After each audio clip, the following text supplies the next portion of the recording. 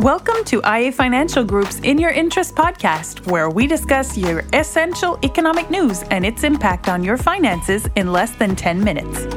The impact of an aging population and robotization is real. My name is Ashley. I'm here with my colleague Sébastien McMahon, our chief strategist and senior economist here at IA Financial Group. Hi, Sébastien. Hello, Ashley. So we often talk about the aging population in Canada. Can you give us a picture of the situation? Yeah, sure. So the Canadian population is aging, just like other countries in the world. Where we're based here in the province of Quebec, the situation is even a bit worse than the Canadian situation. So if you look at the share of the population this is as of 2021, the share of the population in Canada that's older than 65 years, you have a ratio of 18.5%. Of course, this is favorably compared to Japan, where you're talking about 29%, but the province of Quebec is a bit into a more dire situation at about 20%. When you compare then the share of the population that's younger than 20 years, what you see is that 21.1% of Canadians are younger than 20 years old, which means that there's pretty much as many young as older people in the country. So we used to talk about demography as a pyramid, but now the top and the bottom are pretty much as wide. I see. And why is the aging population an economic problem? Because economic growth, it's led by demography and innovation. So when you hear on the news that GDP is growing at X%, well, a good share of that is from the growth in the population. So the main engine of growth through history has been demography. The second one is innovation. So the more creative we are, the more innovative we are as a society, the more technology evolves, the more we can do with what we have. So those are the two pillars. And if we're losing steam on the demographic pillar, we can run into some issues down the road, because when you talk about the importance of economic growth, you talk about paying for the social benefits that we have as a society. So if you have a public pension plan, for example, you know, the money that you're putting aside, that you're sending the government to pay for the future public pension plans, it's not like they're putting it on the side in a bank account for you. They're just paying as they go. So what they take from workers now, they send to the oldest part of the population. So it's pay as you go. And if we have a slowing economic growth and we have a population that's aging, at some point, we're going to have some issues in continuing this pay as you go system. Okay. And what would be the economist's solutions to the problem? Well, one solution that's installed right now, it's using immigration as, you know, a public policy. And this is a policy that's well done in Canada, because we know that Canada is one of the most attractive destination for immigrants around the world. So immigrants think highly of Canada. When they come, we tend to attract the most educated ones. So this is very beneficial to our society. They're very good at integrating society. So, you know, buying a house, having a family, becoming Canadians. So they're very good at that, immigrants that we bring to the country. So when you look at OECD data, Canada usually ranks near the top with New Zealand. So Canada, we're good on that front.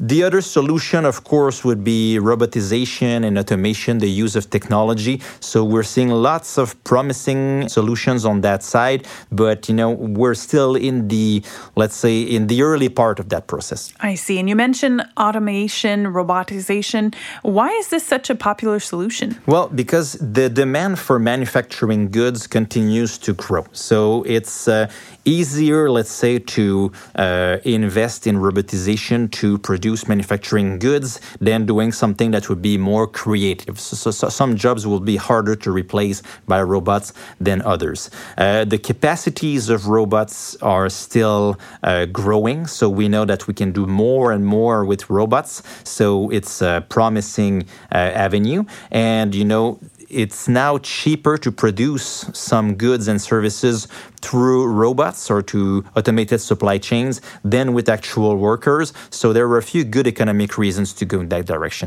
I see. And apart from industrial production, can you give other examples? Yeah, sure. So just recently in the news, we saw Tesla unveil its new humanoid robot that they call Optimus. The idea is that you can have, at some point, you'll be able to have a robot in your house that's going to be able to do, some things that maybe we don't like to do anymore. Let's say like the chores and maybe cooking and, taking out the trash and stuff like that, mowing the lawn. So there's also this field of development. They promised that it could cost the price, the same as the price of a small car. So maybe $20,000, $30,000, something like that. So we're seeing some development going there too. At some point, if we think that our aging population, maybe it's going to be useful, to have a robot to take care of the chores around the house and allow people maybe to go work more, do more productive activities. So it could also be part of the solution. Absolutely. And what about the job market versus all this? Well, the job market, this is where it gets interesting because we think always, GDP growth, production, but how do you integrate robots into our economic model? Right now, if you have a factory that's employing multiple workers. These workers, they're taxed on their income. So there's money going to the government to pay for our social benefits.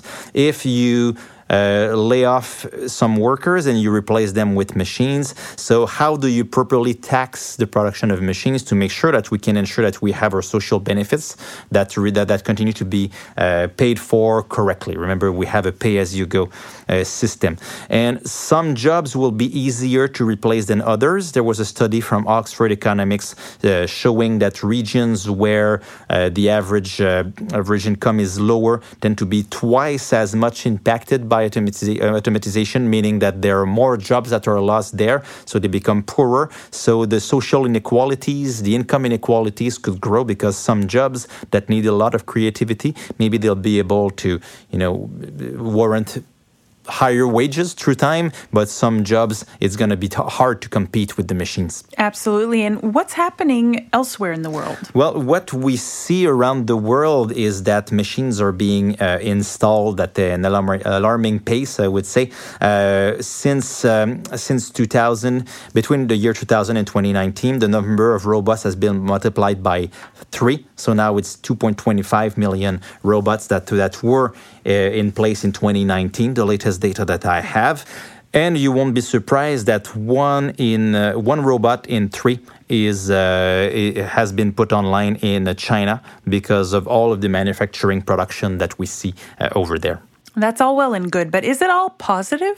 Well, there are some negative, impacts, as I mentioned earlier. Now, it's how do you share the social dividend that comes from robotization? And by that, I mean the benefits from automatization. Again, as I mentioned, how do you tax properly the gains in productivity that come from robotization? Will many people be left behind? And also, as in many industries, maybe a few multinational companies will be behind most of the robots that are installed around the world. So how do you properly tax these companies to make sure that the benefits that we get here are not all in the pockets of the investors that may be abroad? So there are a few important questions that remain lingering. I see. And so what's the conclusion? Is robotization a viable model for society? Well, of course, we need to use technology to support our aging society. So this is a given.